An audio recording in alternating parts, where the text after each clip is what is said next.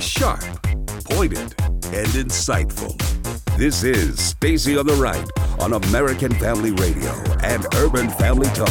I know better than anybody how important it is for us to win this election because I see up close and personal what the Republicans and this president are doing. Under the Trump presidency, I think we're seeing that across America as the middle class is understanding that their values do go along with the Republican Party. Firefighters and public safety unions are the forgotten constituency of the Republican Party. Omarosa says that she has taped in the Oval Office and in the Situation Room. We've heard the tapes. And this is a national security issue. This is not just about a book anymore. She's giving receipts and she's now in trouble. And now, Stacy Washington.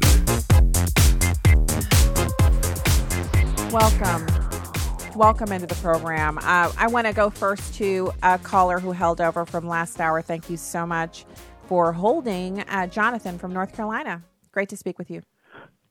Well, hi, Stacy. Thanks for taking my call. Sure thing. Hey, I believe that what Omarosa has done this time has set black-white relations back. I'm not kidding, 30 years. And here's what I mean. I own a small cleaning business, and I go about from business to business trying to, make accounts. And I'll talk to the business owners, and I'll be sweeping their floors, cleaning their trash, wiping their countertops, and I'll see these people and how they express themselves and their opinions, and what they put on their desks. And just when I saw that Kwame Jackson fellow and Tara Dowdell and this Randall Pickett, I think this happened back when Trump was running for office. They held a conference where they came in front of the TV, in front of the cameras. These are black folks that Trump had brought into his organization. And they all said that their boss was a racist. Now, Randall Pickett, he later on went on to say, you know why I think he was a racist? Because when I was brought into the executive level of his organization and I went to my first executive meeting, I was the only one that looked like me in the organization. And to him, that was proof that Trump was a racist. But Trump himself had selected this man for the organization.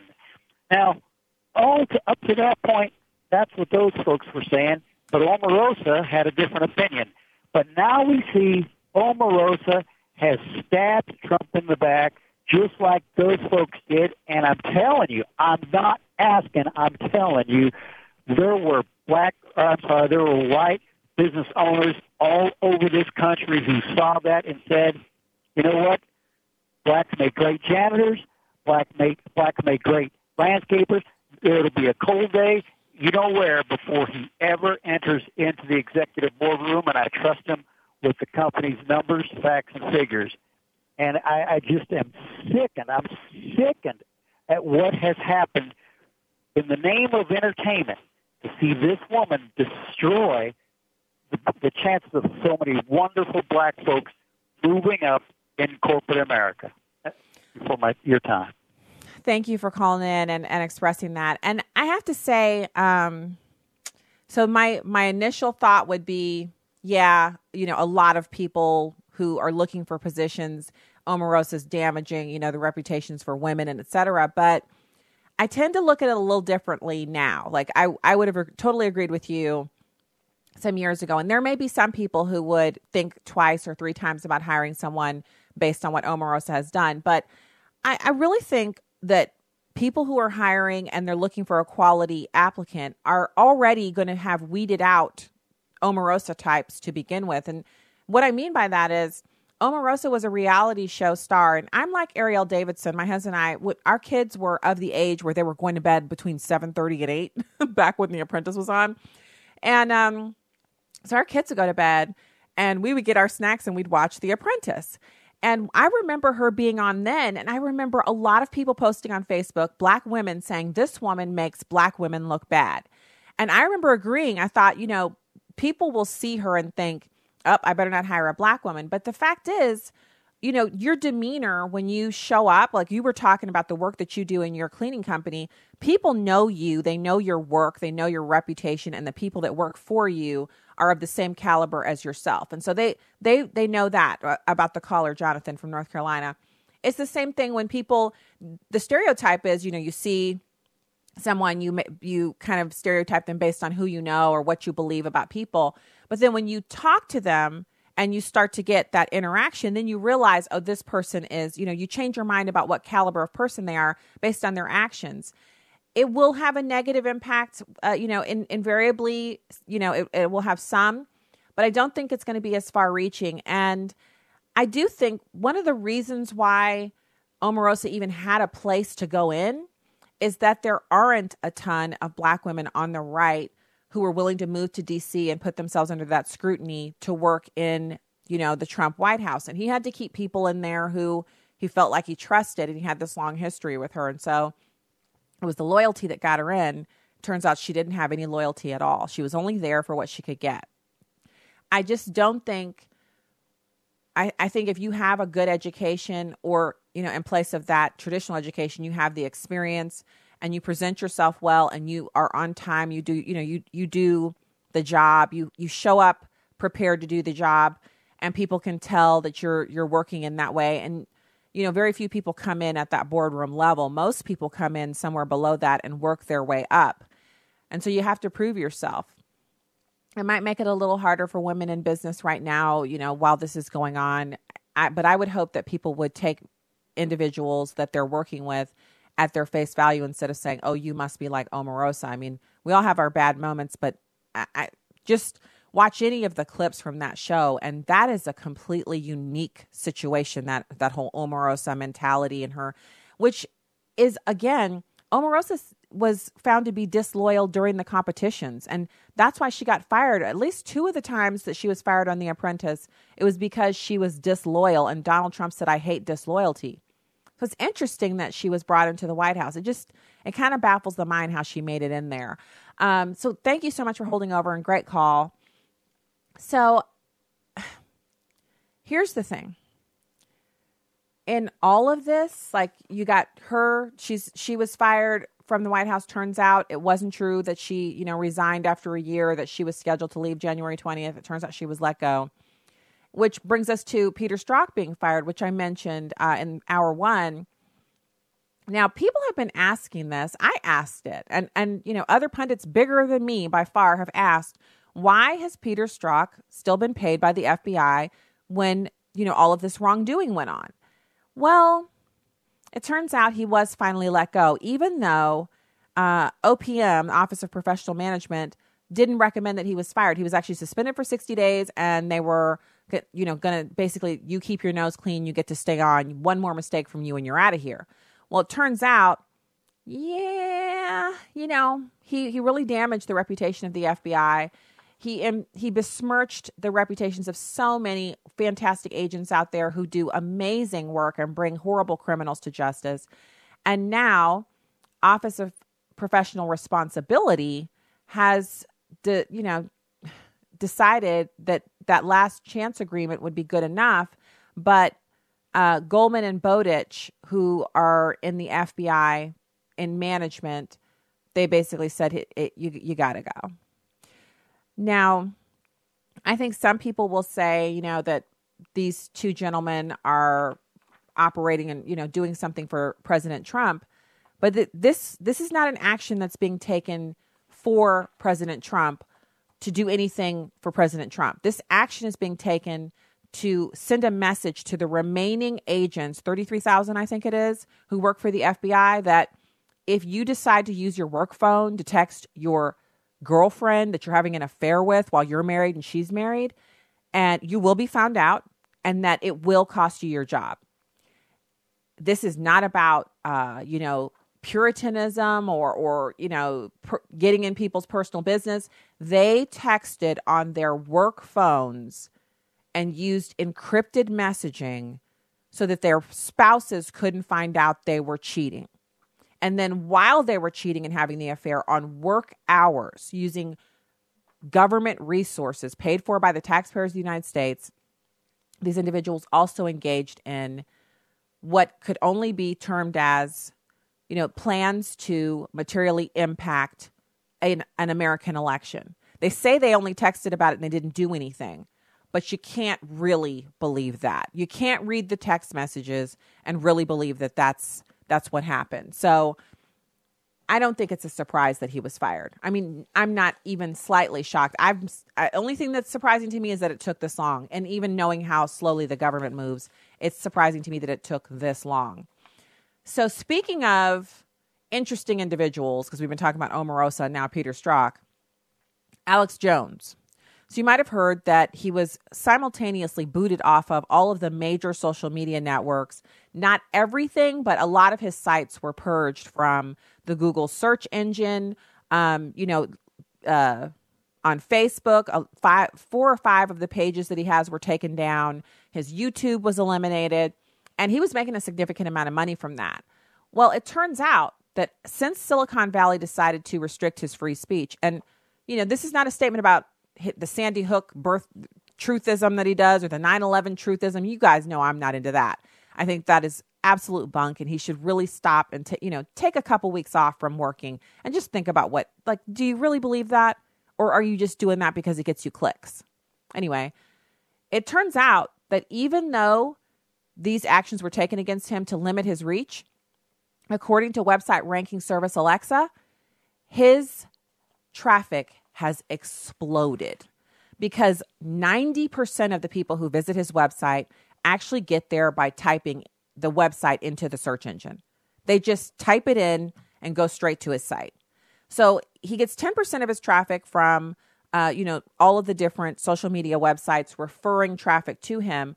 But he hosts his own videos on his website. So the self-hosting means while he has stuff on YouTube and he streams to YouTube, he's not in danger of having his traffic sources cut off, because if you can't find him on YouTube, but you want to watch him, you can just go to his website and watch him there. It's kind of fantastic. You got Facebook, Apple, YouTube / Google, and Spotify acting together to shut him down. He was banned by iTunes, Google Podcasts, Spotify, iHeartRadio, MailChimp, Disqus, LinkedIn, Flickr, Pinterest, YouTube, and Facebook. I mean, isn't that amazing? They all acted together to get rid of him. You don't have to like what he's putting out there. You can even find it repugnant. These same sites have pornography on there. Isn't that something? They're making judgments about what Alex Jones says, which I come on. But they got the pornography on their sites. I mean, go to YouTube. It's just crazy, the stuff that's up there. The jihadi training videos. I mean, you just go check out what's on there. Or in fact, don't. Just take my word for it. You don't want your brain stained. But they have all that stuff up there, but they're censoring Alex Jones. So he sells these supplements that are supposed to do all this stuff, like, health supplements, drops and pills and stuff like that. They're supposed to make you healthier, help you with your workouts and whatnot.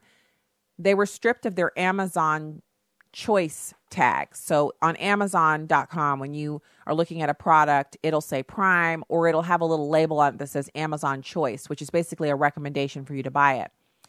And they have the screen grab showing that it said Amazon's Choice, and now after that little label is gone. Well, you can still get to the content via apps on Google and Apple. You can still download the apps from the App Store for Apple and through the Android users store. You can still get it there. And as of Friday, close of business, the show's phone app remained near the top of the charts in both the Apple app and Google Play stores. InfoWars Official, an app that lets viewers stream Jones's show and read news of the day, was ranked 4th among trending apps on the Google Play Store on Friday. But here's the cake taker. 5.6 million people, according to Jones, subscribed to the InfoWars newsletter within 48 hours of learning that he was banned from YouTube. They tried to knock him down, and he just got right back up.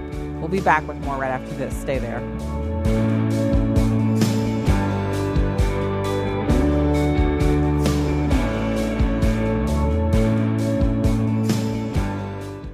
Hi, I'm Will Addison. And I'm Miki. From Airing the Addisons on Urban Family Talk. We'd like to invite you to the Marriage, Family, and Life Conference coming up August 17th and 18th. The list of speakers is amazing. We have Ryan Baumberger of the Radiance Foundation, Dr. Clarence Schuler of Building Lasting Relationships, Abraham Hamilton III, Pastor Bert Harper and his wife Jan, Stacy Washington, Lonnie Poindexter, Pastor Dexter Sanders, and we'll be there too. There's a direct attack by the enemy on marriage and family, and babies in the womb are treated like political footballs instead of life. We want to encourage and equip the body of Christ to fight for the restoration of the family. If we can get our families on track, a lot of society's problems could be solved. The Marriage, Family, and Life Conference is from Urban Family Communications, a division of the American Family Association.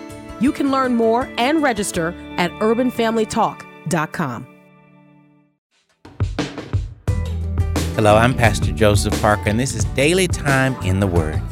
It's our goal to help you better understand the great blessing of spending time in God's Word every single day. Today, I want to remind you about an important prayer tool that we've made available to our listeners. It's something we simply call Kingdom Prayers, and it has about 9 different prayers that are based on the Word of God or that come straight from the Word of God. And I want to encourage you to make it your goal to use them on a daily basis for you and your family. But also, we want to encourage you to take time to teach and train them to pray every single day as well, and specifically praying the Word of God. One of the prayers listed is, of course, the Lord's Prayer. And, of course, that's a great prayer the Lord Jesus taught us as disciples to pray on a daily basis. I want to take time to pray it through now. Our Father, which art in heaven, hallowed be your name. Your kingdom come, your will be done on earth as it is in heaven. Give us this day our daily bread, and forgive us our trespasses as we forgive those who trespass against us. Lead us not into temptation, but deliver us from evil. For yours is the kingdom, the power, and the glory forever. Amen. Again, the Lord's Prayer is a great prayer to help and encourage you to pray each day.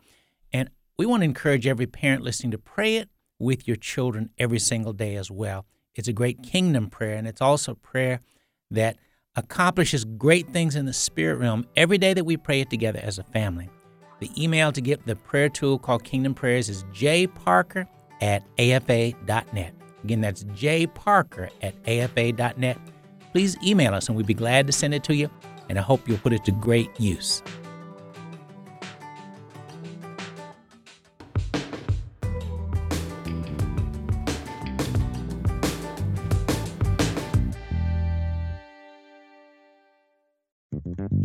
This is Stacy on the Right with Stacy Washington on American Family Radio and Urban Family Talk. Well, welcome back to the show. We will have our guest up next in just a couple of minutes, working on getting that together for you. Head over to afr.net and urbanfamilytalk.com. Check out the content that we're putting up for you. And definitely keep in mind that Alex Jones is defying what has turned out to be a really huge censorship push. And I'm not using him as an example because I love him pushing these conspiracy theories.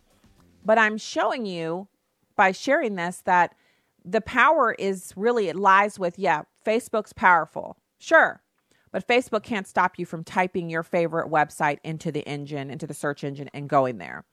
And sometimes if I find a new website that I like, I'll leave the window open on my laptop. But other times, most of the time, I actually just type it out and print that piece of paper up and put it on my bulletin board so that when I'm in my office working and I'm going to the websites that I'm used to going to, I'll see it and I'll say, oh yeah, I wanted to check that one out. And I'll keep checking it out. And if it's, if it's something that I'm continuing to like, I'll keep going there, because relying on Facebook means they curate the news for you. They have actually decreased the number of people that like my radio show page. How many of them get to see my content? Every month I get at least 10 messages from people who say, I thought you'd stop doing a show. I haven't seen you in a month. One lady said she hadn't seen me in 2 years. She was surprised to see that the page had grown and that my show had gone from the weekend to during the day. And now, out of sight, out of mind, obviously. I was kind of surprised that she didn't miss it after 2 years, and then it just showed up in her feed again. And she was like, oh my goodness, yeah, I did used to like listening to that. But that's the point. if you rely on Facebook and YouTube, et cetera, to show you what your preferences are, then they'll show you what they want you to see. Decide what you like, type it in, visit it. It's basically you see, you like, you buy, but not letting them decide what you're going to consume. So the quote from him, and there are some other quotes here, but he's into cursing, so we're not going to share those. When he was speaking to the Daily Mail, he just let fly. But he did say, the quote from him that he provided here, because I play devil's advocate, because I play both sides, they've taken me out of context. They're using me as a test case to try to bring an EU style of web censorship. They've got mainline Democratic senators saying they ought to restrict Fox News, Tucker Carlson, Matt Drudge, the president himself. They are misrepresenting what I've said and done and are using that to set a precedent for internet-wide deplatforming, censorship beyond what Russia does, what China does, ahead of the midterm election. The whole thing is fake. Looking at InfoWars' stats, and that was Alex Jones, a little over 10% of their pre-ban traffic in July came from social media, with about half of that, so about 5% coming from Facebook. So he's going to survive because most of his traffic is direct. People just type in InfoWars and they get there. Now, or going to a bookmark. Now, in terms of dollars and cents, the website Social Blade estimates that over the last 30 days, InfoWars' YouTube channel received a little over 17 million views, and average YouTube ad revenue is around $2 per 1,000 clicks. InfoWars undoubtedly demonetized for much of that because YouTube just shut them down. That's probably costing him upwards of $400,000, that demonetization. And it's happened to others who are not conspiracy theorists, who do not post offensive content other than it's the truth, such as Louder with Crowder. He was recently deplatformed. Well, not deplatformed. He's still there, but he's demonetized with no warning, no explanation. They just took his ability to put ads on. And when they took it from me, they said it was because I had too few hours viewed over the past 12 months. So I met the standard, but since that wasn't over the past 12 months, they took away my ability to use ads. Lucky for me, I monetized just a few of my videos, so I didn't care since I wasn't earning money from them. But Steven Crowder, with over 1 million YouTube subscribers, they just put a huge chunk they took a huge chunk out of his income. So the flow of new traffic that has been driven to Infowars.com is paying a much higher CPM because it comes directly to him as opposed to getting split with YouTube.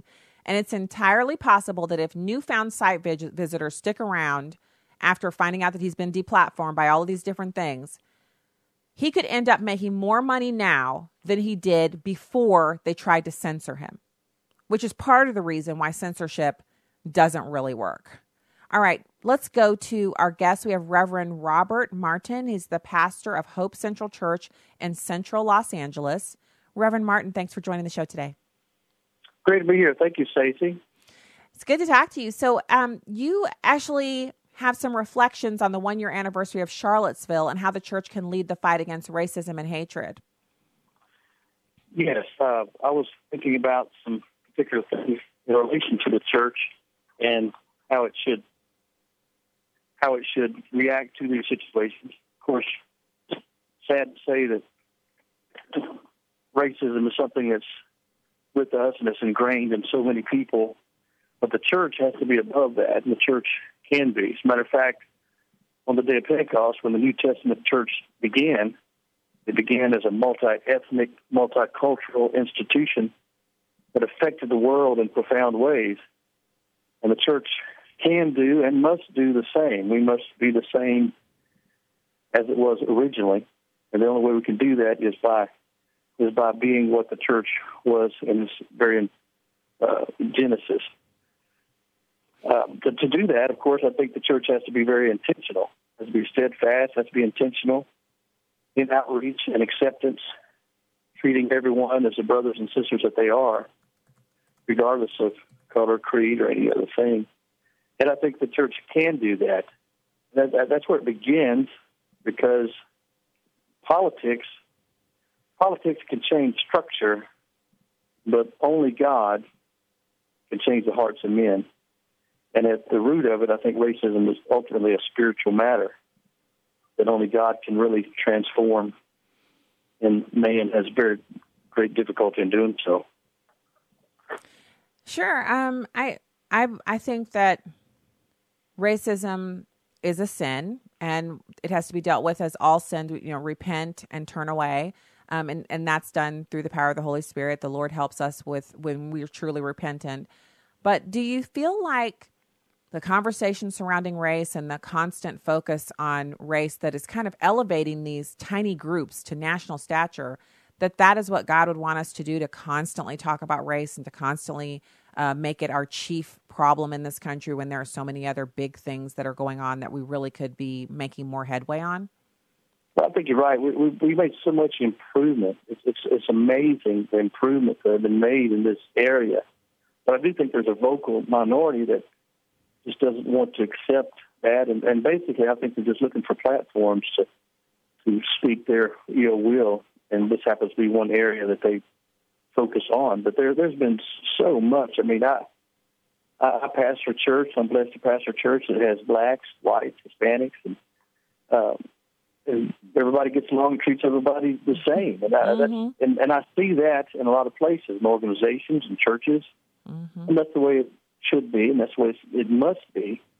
But I do think that our culture is so much vitriol, so much hatred, and all that's just filtering around through the airwaves and people with their social media platforms that they use to do that.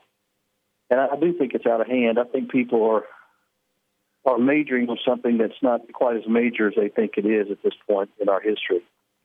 So, Reverend Martin, I agree with you wholeheartedly. I wonder if there isn't a way for us. We have this history of slavery in our country, but we also have a number of different things in our country that are totally unique to America. That we fought a civil war over slavery, and we lost, 700,000+ Americans died in that war, and we had blacks fighting alongside whites in that war on both sides of the conflict. And afterwards, it was a difficult time. There was healing that was needed. There was the Jim Crow South, et cetera, et cetera. All these things are a part of our history, but we can be very comforted in the fact that as a country where the majority of us are Christians, we have absolutely come back from that. Like you mentioned your church being, it looks like God's kingdom. There's some of everybody in there. I go to a church like that. Our family attends a church where there's just, you look around and there's every possible type of person you can think of is sitting right there. We're all sitting there together, looking in the same direction, listening to the same pastor. Can we not find a way to kind of unify around that and make a concerted effort to refocus on another issue as Christians, so that something can be done on another issue, on poverty, or on, we had a guest, or we will be speaking with shortly later this week, to a pastor who is, his primary thing is getting the recidivism rates for people who've been incarcerated down, so that they're not ping-ponging back into prison. And he believes the church is the place to do that. Do we not have something else we could be working on instead of constantly talking about racism? No doubt about that. And the church has stepped up to the forefront of some of the issues, like you said, even slavery. The abolition movement was birthed from churches, even suffragette, all these suffrage movements and suffragettes, all these different things have happened, have had a church background. And the church has done great in so many instances. And I just think what's happened at this point is it's like someone has just opened the window that everybody can see into their own hearts and their fury. And social media is just fanning the flames of that, I think. People are just getting out of control with it. These different marches you have, and people attacking cops, attacking one another. Mm-hmm. It's just like it's a fury in the hearts of this group of people, but yet the media is just magnifying it to where it looks like that's the norm, when it's not the norm. The norm is people in churches of whatever color, and hand in hand, worshiping God together, praying for one another, and that's the truth, and that's the majority. And it's sad that there's so much emphasis being placed on something that is really, in the grand scheme of things at this point, minor. The United States, I think, has done an excellent job coming through the stains and blemishes on its history to get to the point where it is now. And the progress that has been made should be able to continue. And the church has to focus on that, focus on, like you said, other things. There's so many things that need to be done, and we lose our vision when we get focused and bogged down in something that isn't as large as people tend to make it out to be. Yeah, and you mentioned social media, Pastor, and I want to touch on that. What is your thought on the proper role of social media in the life of a Christian? Because I'm on social media. I used to do so much more with it than I do now, and I feel like that's because the Lord has kind of been pulling me back, saying, "Look, you can be on there, but don't you think you need to be reasonable and efficient with it?" And also, I have to judge what it does to me. If I'm on social media and it's making me angry, then I should probably shut it down and go do something outside, balance, so that I think people are really kind of running around angry from what they're reading on social media because there is so much bad news and it is so easy to get. What's the proper role for us as Christians? You feel like what God would have us to do with our social media? Well, first of all, I think when people use the way they do it, it becomes a huge distraction to life itself. You can have people sitting at a table and nobody's communicating. They're all on their phones playing games or texting someone in a different state or whatever, and it just tends to disconnect people. And as far as how to deal with it, people have to learn to limit it. I try to be as positive as possible. Some people tend to chase every rabbit, I've got to respond to this, I've got to respond to that, and get all worked up and angry about it. Nobody's going to change anybody's mind on social media. These people that come on, they have their opinions, and that's just the way it's going to be, and there's no reason to fight. A dog might fight with a skunk and it can win, but it's not worth it. It's not worth the smell and the stench that comes with it. Well, that's a good analogy. Yeah. Yeah. And I think a lot of people lower themselves into that and just feel like, well, I have to. I have to defend this. It's not all about defending. It's not all about contending. It's about being. It's about being, a light, being a positive force. And I think there needs to be a lot more positive things on social media instead of, like I said, just jumping every little rabbit hole here and there, chasing things and have to say this, have to say that. No, we don't have to say a lot of things. We just want to. It almost becomes a pride issue to us that we have to be heard. And I think if we spent more time praying and less time playing like that, we'd probably be a lot better off. And that's some fantastic advice for us to end this segment on. I agree with you as someone who I used to, you get into the slap fights and you want to make sure the person knows the true facts and you keep going at it until, you're almost exhausted with beads of sweat on your forehead. And we're talking about just typing with your thumbs. It's ridiculous. Yeah. And we all get sucked into it. So there's no judgment or condemnation. It's just us kind of acknowledging that we probably aren't going to change people's minds on social media, but we can pray about the issues, be informed, pray, and then go where God would lead us to really action items that we can work with, as you said, in our churches, getting something going at church that can be a help instead of only, because, we think we're doing something on social media and some of it is impactful, but a lot of it isn't. So I think your advice is great for the listeners and for me specifically. I never feel like I'm where I need to be with it. It's a constant work in progress. It has been such a pleasure to speak with you, Reverend Robert Martin, pastor of Hope Central Church in Central LA. Thank you for joining the program today. Actually, it's Louisiana, by the way. Oh, Louisiana. I thought, okay. Yeah. Awesome. Louisiana. I'm in the deep South, so I know some of the stuff I'm talking about. Well, there you go. Yes. There's a profound change even in the South, though. It's, for the most part, people get along and people just let them, I think. Amen. I agree with you. Thank you so much for that correction. It's Central Louisiana, Hope Central Church. Yes. Thank you. Thank you, sir, for joining the program today. Thank you so much. God bless you, Stacey. Oh, God bless. Okay, when we get back, we will be doing more of the program. I'm going to talk to you about Minds. It's another social media site that I just discovered. Stay there.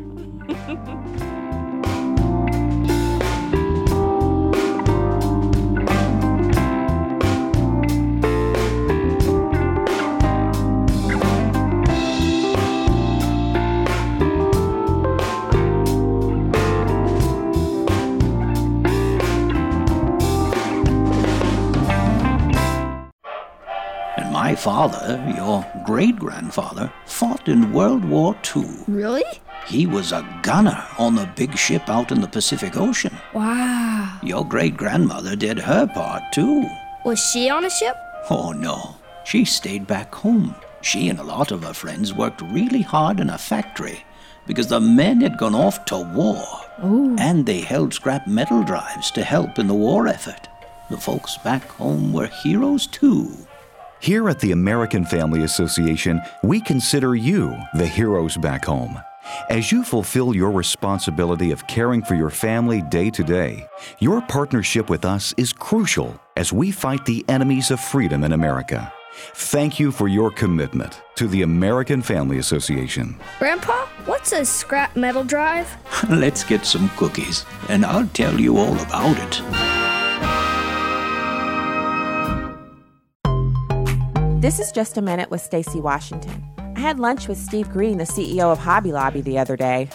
Okay, I ate lunch with about 300 other people while Mr. Green spoke about Hobby Lobby's founding and how their family walks out their faith through the company. Mr. Green showed photographs of his parents' dining room, piled high with frames that he and his siblings earned 7 cents an hour to assemble. Today, that company is a multi-billion-dollar international concern. Mr. Green spoke of their latest project, the Museum of the Bible, which is both a technological marvel and a thing of unbelievable beauty. What a legacy of excellence the Green family has left for others to emulate. Most of us will never run a billion-dollar company or design and finance a museum, but our daily work is no less important in God's eyes. Whether it's loving and supporting our spouse, raising godly children, or performing our work duties with excellence, God sees and rewards hard work done as unto Him. That's encouraging. I'm Stacey Washington. Find out more at StaceyOnTheRight.com. Foreign Dispatch. United States and Colombian government officials are pledging renewed efforts to fight drug trafficking in Colombia. Critics claim they're returning to failed efforts in a losing fight against cocaine production. Fox News was the only television crew to join UN Ambassador Nikki Haley as she watched police destroy a coca field in northern Colombia. She says the U.S. and Colombia are focused on destroying the plant before traffickers can process it into cocaine and ship it to the United States. This is where it comes from. We are at the source of where all of that comes from. And so we have to go to the source. We've got to cut the supply. Colombia once sprayed the fields from airplanes with herbicide, though suspended the program 3 years ago after the World Health Organization determined the compound it used probably causes cancer. The new government here wants to resume spraying. Haley says the government is looking for a safe alternative. Though development experts say spraying these crops only hurts farmers and that coca production easily can move somewhere else. In Colombia, Rich Edson, Fox News. You can watch a live stream of the show on Facebook or YouTube at Stacey on the Right. Now, back to the show on American Family Radio and Urban Family Talk. Unions have become the political arm of the Democratic Party. Unions need to focus back on the middle class, on the things that made America great. I'm Frank Ritchie. I'm a battalion chief in the city of New Haven, Connecticut. So in 2016, the executive board took a simple vote to change course. We voted to disassociate from the UPFA. They just wouldn't honor our choice. They kept coming after us, bill after bill. They sent us to collections. They called our families, or they even called my mother. Firefighters should be fighting fires. Instead, we're fighting union bureaucrats. Unions fail when they go outside of work and they try to weigh in on social issues. Oh, welcome back. I thought that was a fascinating piece by the firefighter union president, and he was talking about how they didn't want political representation. They just wanted to be able to have their union advocate for them on pay and benefits. They didn't want donating to the Democrats. They didn't want activism. They just wanted representation. And when they decided to create their own union, their union said, you aren't allowed to leave. And this is the problem. So I'm not against unions. I'm against these kinds of illegal activities. Are you saying that, honestly, a person works for a place and a bunch of individuals decide to unionize, and then a couple decades later, those same individuals or new individuals decide the original union isn't serving them well, so they want to create their own union, and the original union says, nope, you are belong to us. Rub the lotion on its skin. That's craziness. That is not okay. So I just think a lot of people are getting fed up with not being represented and paying for things that they aren't getting. And so they're taking a stand, and those guys are doing that. So when we talk about social media, not to add fuel to the flames, but there is a site that I just saw an article about it today. And, it's been around for a while, so I'm a little late to the game, but it's called Minds.com, and it's blockchain. And so blockchain means that the owners of Minds.com cannot set up software within it to track you or to sell your online behavior to other people. And so I wanted to see what it was about, because I've seen so many other ones like Vero and Gab, which was recently just deplatformed by a bunch of different people, which was supposed to be the alternative to Twitter for free speech. And I have an account on there, and I signed up because it's the same thing like this Minds. I thought it would be something that would be a viable alternative to Twitter. This one is supposed to be a combination of all of those things, because you have latest channels, posts, videos, images, blogs, groups, and options. You have a news feed similar to Facebook, but it's, you post whatever you want. And apparently you can get paid in cryptocurrency for doing certain things. For the most part, it looks a lot like a stripped down Facebook, which is actually pretty cool. There's less to see on the side. There are no ads that I can see just yet. And then when you click on channels, you see a bunch of people who've signed up. I see Alex Jones is on here. And then on videos, there are a ton of ads for videos. There's some Alex Jones content on here. They're not ads. They're the thumbnails for the videos that you can watch. So I haven't had a chance to explore it a ton, but the article that was written about it is over at the Daily Caller. And they said that Facebook, Google, and Twitter have come under fire for censoring conservative voices. Lawmakers are struggling to decide how best to end the practice at all. And Minds.com is a fast-growing free speech alternative that emphasizes transparency and privacy. And so I've got nothing against Facebook. And I really enjoy, like, the time that I'm on Facebook looking at other people's babies and looking at videos of grandmas dancing on cruise ships and stuff like that. That's awesome. That's the kind of stuff that you want to kind of unplug and go check out some fun stuff. I love the fact that Facebook has groups and that they also have events. So if there's something political going on in my town, it will alert me, hey, this is going on, or a friend is going to this. You might want to check it out. I like that. But I don't like the fact that Mark Zuckerberg seems completely immune to the criticisms that have been leveled against him of late. He keeps making the same apology he's been making for the entire life of Facebook, and what he's doing to conservative voices. And I know it's not him sitting behind a computer, like a madman doing it himself, but he says he's ultimately responsible for everything that goes there. He's the majority owner of Facebook, and he's the one who's allowed it to develop into this thing where there's different treatment for different types of people. So let me explain to you how blockchain works, because I'm just learning this myself. And I think I'd had blockchain, like I'd read about it before, but it never hurts to be refreshed so you know exactly what you're talking about. Minds.com runs on blockchain. It's the only social media platform that does. And blockchain works like this. An individual makes a transaction request. That request is processed in a person-to-person network of computers called nodes. Nodes then validate the transaction. Once the transaction is validated, the network creates a new block, which is attached to all other transactions, and then the transaction is complete. So the transaction can be anything from financial to a message or a video. That makes blockchain unique in its incorruptibility, because every transaction is recorded and stored, and that makes fraud nearly impossible. So some of the people are getting fed up with Facebook and going to Minds, and it's a hybrid between all three companies. And the Minds CEO and co-founder Bill Ottman explained his alternative to Twitter, Facebook, and YouTube. He talks about the transparency, that you can look at how Minds functions and see that it's not spying on its users. It's a hybrid between a decentralized and centralized network. And he says, Ott, the owner and creator of Minds, he says it is the future. He says the foundational principles of Minds, which is privacy, transparency, free speech, that those things are essential, and that all of the code is open source, meaning anyone can look at it.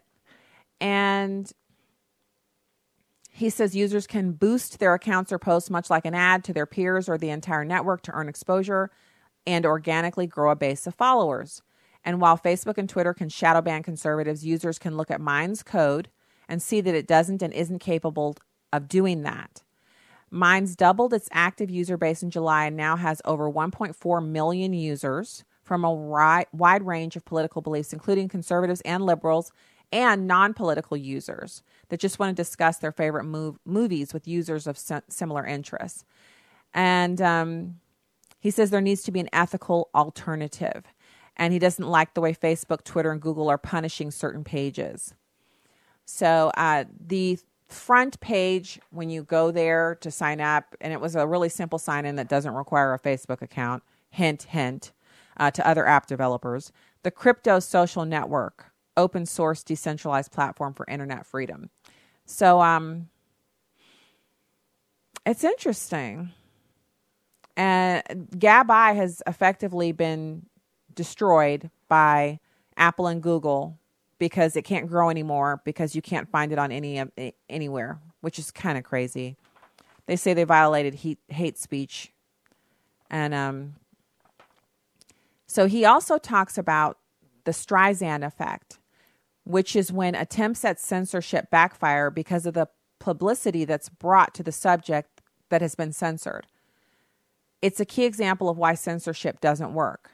Peer-reviewed evidence shows that censorship amplifies violence like the Streisand effect because radical ideas are further radicalized, which we saw in the story I shared with you last segment about Alex Jones. So it's not that Stacey on the Right, supports Alex Jones.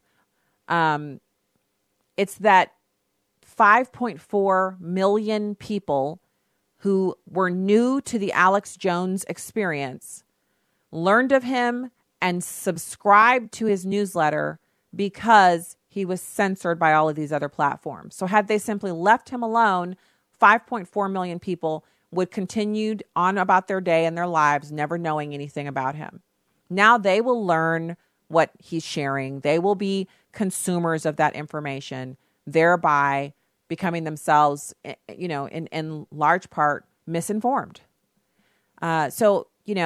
I don't have the same feeling about pornography. Obviously, I think that should be limited. But there are ways of going about it that don't propel people to then go and find the content. The way that they did it, coming together and, censoring him all in the same day, like they were dropping a big, enormous, multinational ban hammer on him, all it's done is make him stronger, like in the Star Wars movies, where it was actually Obi-Wan. Obi-Wan Kenobi said, "Strike me down, Vader, and I'll become even more powerful than you can imagine." And that's what's happened here. Alex Jones now has just think of the traffic there. 5.4 million newsletter subscribers. Those are the kind of numbers most people can't even imagine. And he just got those in a 48-hour period after YouTube said, you're not our friend. You can't sit with us. I don't get it. I don't get why they didn't just leave him alone and stop publicizing him. Now he's huge and they won't be able to get rid of him. Like there's no getting rid of him now. Because with that kind of subscriber base, he could set up his own little mini corner of the internet. And what are they going to do? So anyway, there's that. So I will report back to you on what happens on minds.com, how that works out for me. If I feel like it's of interest. The Department of Homeland Security, pivoting over to tomorrow, I wanted to give you guys this announcement so you'll be prepared. Tomorrow, during hour one of the program, we're going to have Dr. Ben Carson on. He's the Secretary of Housing and Urban Development, and they have an announcement that they're making. Some simplification of some processes that are from the Obama era.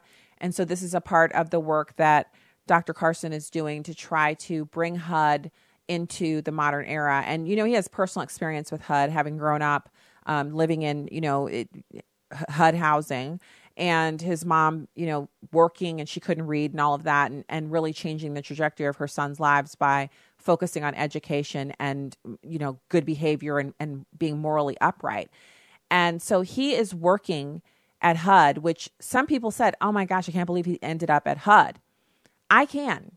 I think it's the perfect place for him to be because he has an analytical organizational mind that comes from his time as a neurosurgeon. He's a genius, and he's able to go in and make these changes that need to be made so that people can change their lives because they're connected into the government. And if without any intervention, they stay connected into the government, a huge portion of them, because the government makes it so hard to disconnect. So he's got some different things that they're doing at HUD, and he's going to come on the program tomorrow and announce it here to the listeners. It's going to be fantastic. And I'm really excited about speaking with him again. Last time I spoke with him was when I was at the Eisenhower Executive Office Complex for the White House Radio Media Row. And he was there. He went around the tables, and I got the chance to interview him. He was on my schedule. I requested time with him. He was great in person, as always, and he will be great on the phone tomorrow. So there's that. And then, of course, well, I don't want to just promote one of the guests. We also have, Kathy Barnett. You know, she's a veteran, former adjunct professor, frequent guest on Fox and Friends. So she'll be with us tomorrow. And so I want to go back to some of the things so obviously there's the information about Keith Ellison, and I was talking about the abuse allegations. Well, the story on him has actually been updated. He says that he did have a long-term relationship with the person who's accusing him, and that ended in 2016, but he still cares deeply for her well-being, and he never abused her. Her children, who are adults, say that that is not the case, and that she was definitely abused. It was domestic abuse, and that it was really, really, really terrible. He's actually running to be Minnesota's next attorney general. So that's a law enforcement post. He's a 6-term 5th district congressman, and he's the perceived front runner in the race, which, if I'm not mistaken, it's coming up. Minnesota's primary election. Yeah, it's coming up. I believe it's 2 days away. Yeah, so this is really interesting. They have their need-to-know guide for Minnesota primary day. And breaking news on the video. Remember, the accuser says she has video of him pulling her across the room and down the stairs by her hair. She said she never intended for anyone to know, and she doesn't plan on releasing it. So I don't see how anyone could possibly verify what she's claiming happened without her releasing the video. She says that it's humiliating, traumatizing, and for everyone involved, including herself. And so she's frustrated that people won't believe that she was assaulted unless she produces the video. She says she doesn't want to feed into that. Well, then I would wonder why she brings forward these allegations 2 days before the election. And I'm no Ellison supporter, seriously. But if you have proof, you would want to provide it, at least to the authorities, to substantiate the allegation. It's not about salaciousness. She doesn't have to release it to the public. Just give it to the prosecutor. Turn it over to him. It's within the statute of limitations for prosecution. And go from there. That's the sensible thing to do. Or keep it to yourself. Prosecute or keep it to yourself. But character assassination is not the way to go about getting your story believed. All right. That's the show. It's been a pleasure to be with you today. God bless. And I look forward to tomorrow where we'll have more Stacy on the Right here on American Family Radio and Urban Family Talk. Good evening.